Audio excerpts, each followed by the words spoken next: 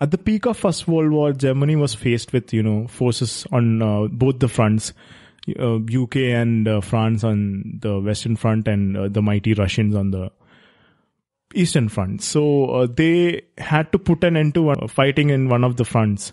So they sent a weapon to Russia. You know what that weapon was? Was it a biological weapon of some sort?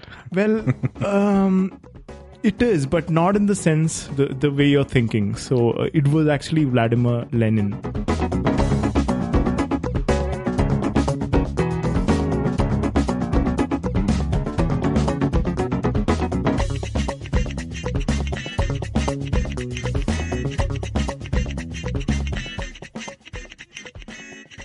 History is one of our favorite topics.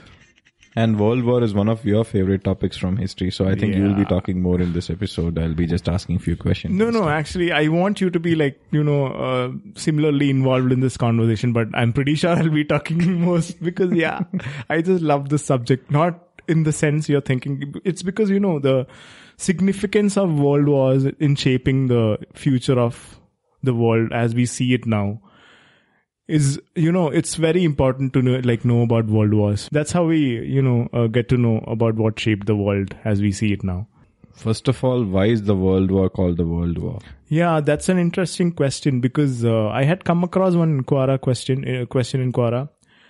Someone was asking why the world wars are called world wars and why, the war which is going on in Syria, which is, there are a lot of countries involved like Russia, US and Middle East. Why it's not called the world wars? Because the scale of things which happened during these two wars cannot be compared with what's happening now or what has happened before. Mm-hmm. Because if you take an example, almost all the countries in the world were directly or indirectly involved in world wars. During the Second World War, at least 30 countries were involved directly. And, at that time, a lot of countries were colonies, under the leadership of Britain. Yeah. Then you have France including and all that. Yeah, including India, Australia, Canada. So they all took part in the world wars because they were under British Empire. The royal, monarch. So you can see that most of the countries were involved in the fight. And if you take into account the mobilization and deaths and all that, during the First World War, about 70 million military troops were mobilized all over the world. And about 16 million people died, including, 9 million soldiers and 7 million civilians approximately died by the end of the war.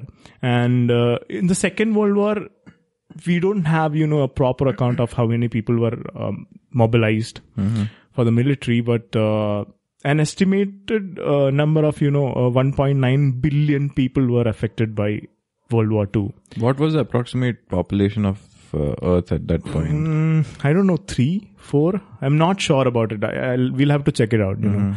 And the deaths, it was around like 50 to, they have an estimate of like 50 to 80 million people have died during World War II. Out of that, 25 million were Russians. Just from Soviet USSR, right? Yeah. Soviet Union. Yeah, same thing.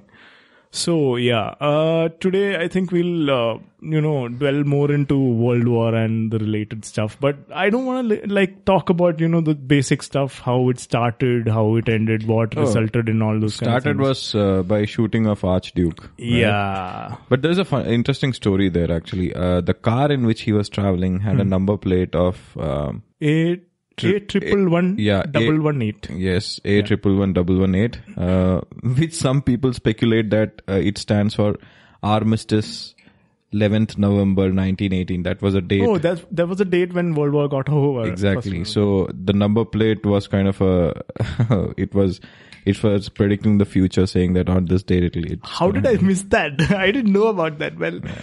Oh yeah, so I don't want to dwell into things like I think most of us most of us have learned that in history books anyway. So the thing which I attribute for the as the cost of World War is ego. There were like a lot of empires in the world at that time. They were colonizing countries. They had their needs. They needed resources and stuff. But when the colonies, they got depleted, all the resources, and it got depleted, and they needed more places to like look for.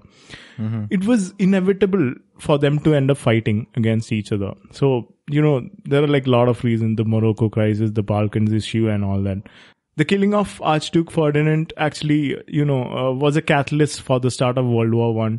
And Austria-Hungary, they declared war on Bosnia. And so Germany, they supported Austria-Hungary, and the war started. So Britain and France joined Bosnia. And the thing was, Germany and the Triple Alliance. So Triple Alliance consisted of Germany, Italy, and Austria-Hungary. And the Triple Entente had Russia, UK, and France. Later on, you can say that US joined them. Well, so what I was saying was, Triple Alliance, they thought that they could, win the war within a few days. They thought that it'll be over in like few days, then it extended to few months, then it became years, and it was a huge, extended to like 4 years. Huge underestimation. Yeah. So the scale of, mobilization and the scale of war was something which was never seen before. And at the start of the war, they were fighting in cavalries, they had horses, and they were, on foot and all that.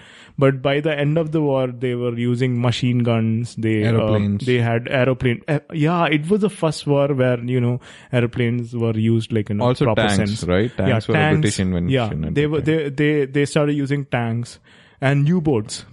An interesting fact, I think during First World War, the ruler of Britain, Russia, and Germany were cousins, first cousins, right? It was like a family feud, It's like Mahabharata of Western world. Probably they were playing Monopoly one day, and they were like, not satisfied with the result, so they took it to like another scale.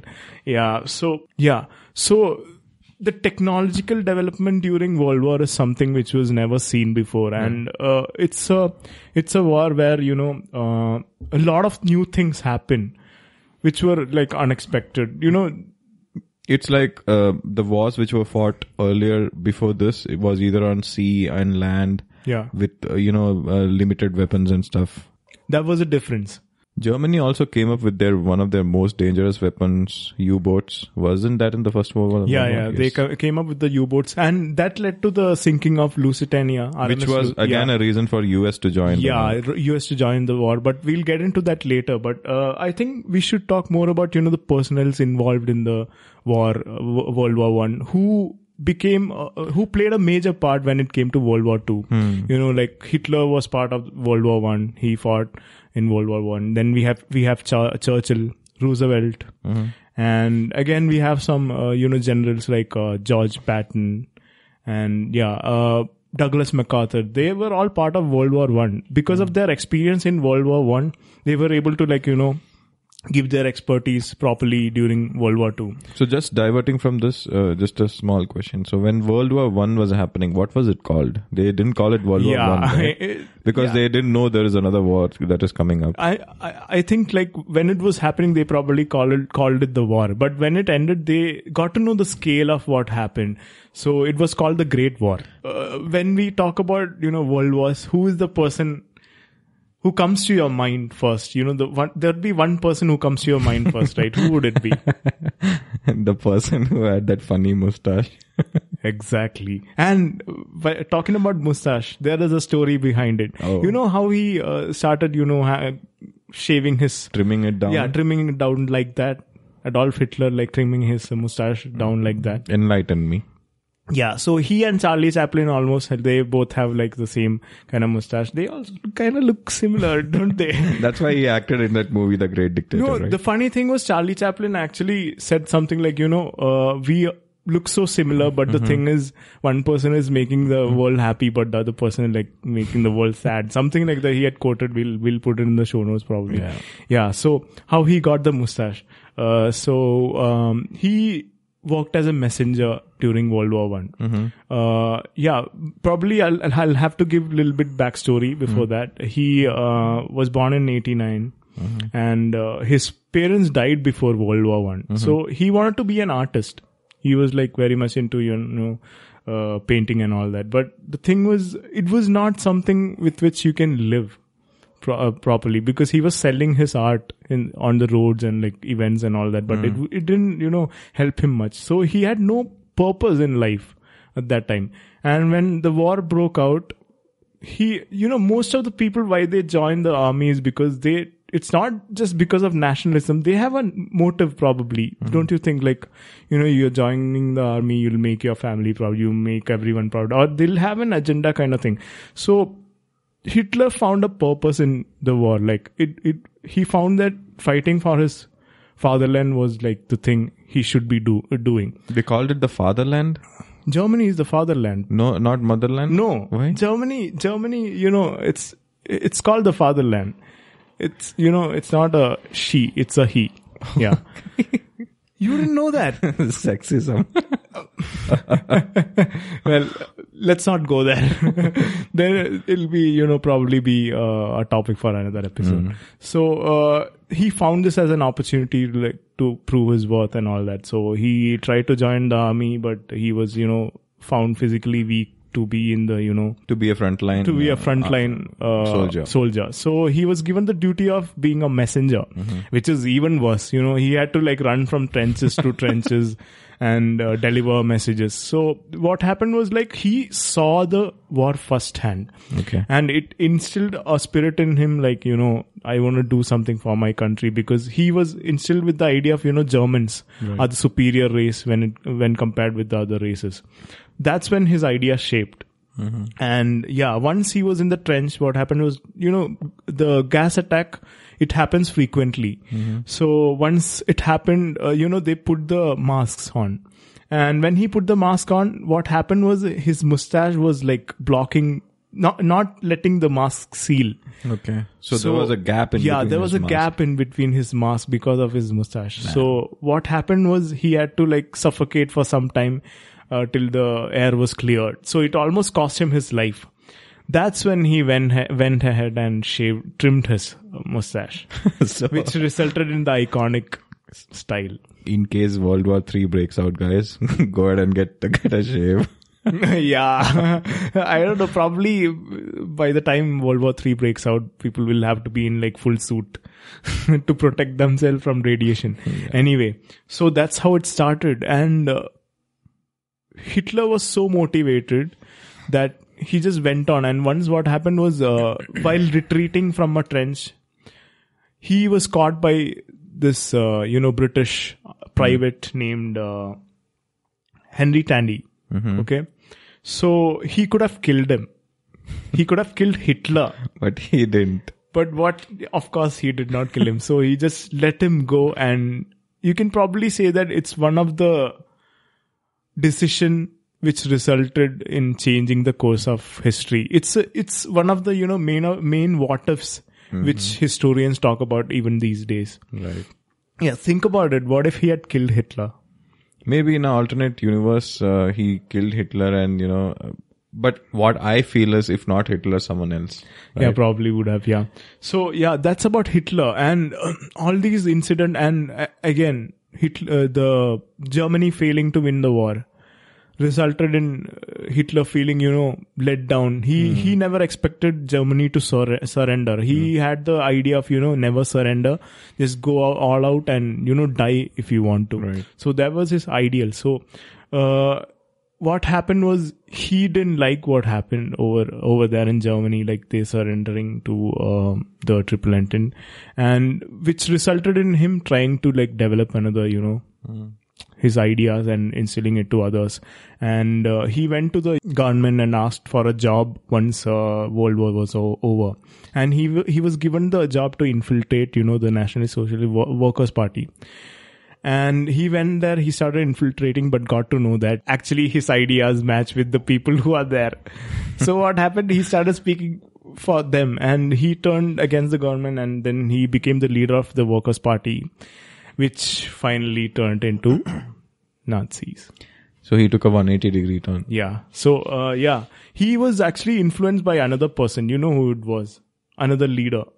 Who was like pretty prominent during World War II. Benito Mussolini. Yeah, Benito Mussolini. That's another story. So during World War One, before World War One, he was not that, nationalist kind of person. He was just a reporter.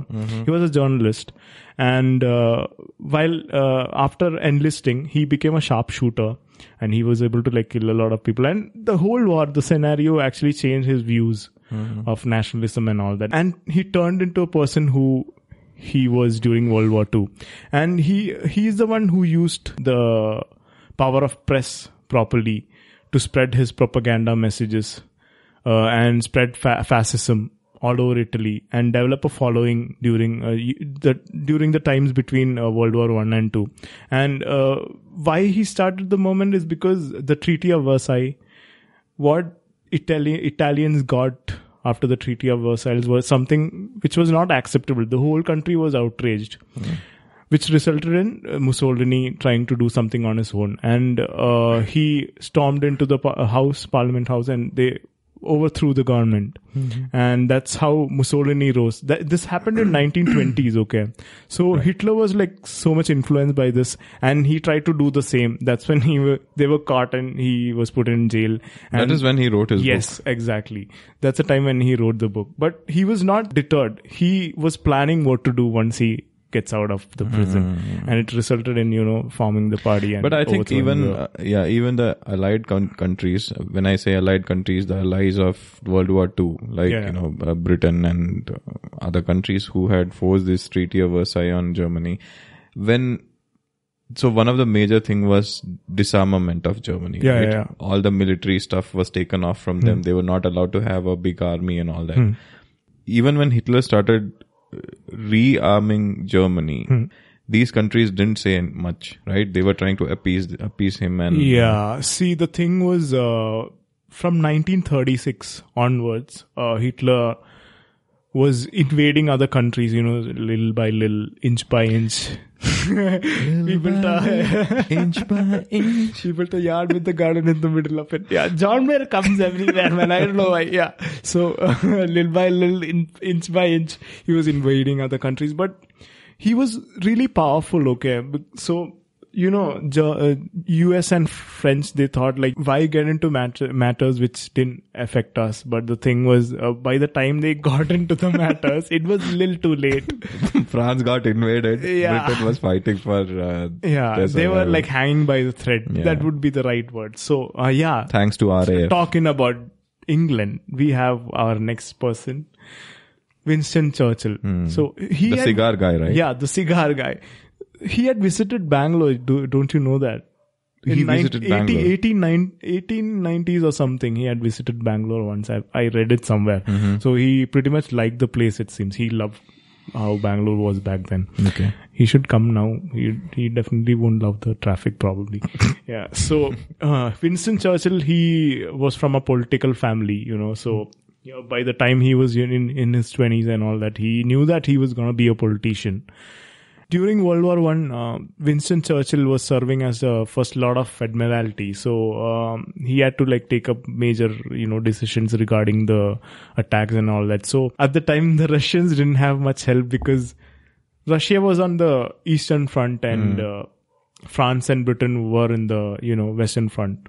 So, what Winston Churchill planned was send troops through Gallipoli and then reach the Eastern Front, reach Russia, and strengthen Eastern Front and fight the Germans. It was an ambitious plan which had little rate of success, and that's exactly what happened.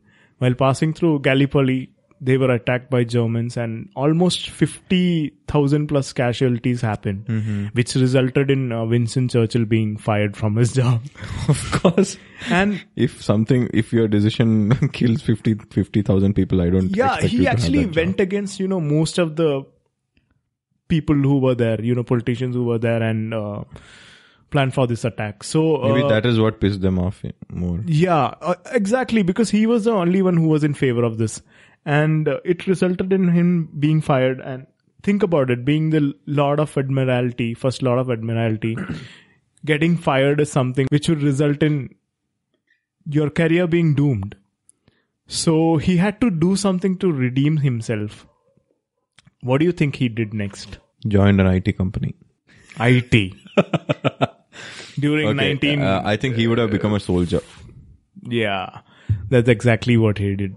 He enlisted and he went to the trenches. He saw the battle firsthand. And because there were like a lot of attrition happening, he was promoted really fast and he had the leadership quality.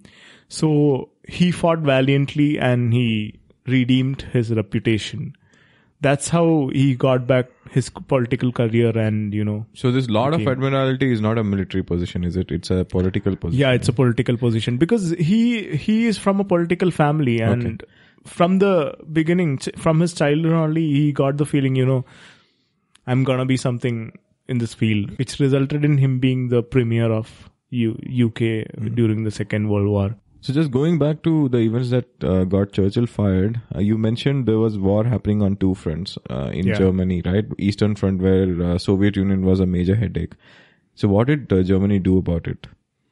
That's what they sent a weapon to Russia to overthrow the Tsar. And can you guess what the weapon was? They sent it in a train to Moscow. Some kind of biological weapon. Yeah, it's a biological weapon, but not in the sense you're thinking. It was Vladimir Lenin. So what Germany did was they funded Vladimir Lenin. They sent him to Moscow with $10 million. $10 million back in 1917? Yeah. To mobilize people and overthrow the Tsar.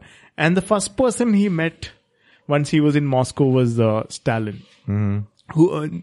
the thing was, Lenin was in exile. He was in Switzerland. Yeah. And Stalin was almost like exiled 6 times or something at that time, but he also came back. And they started a revolution and they stormed into the Tsar's place and they overthrew the government and signed a peace treaty with Germany. So the war at the Eastern Front was over.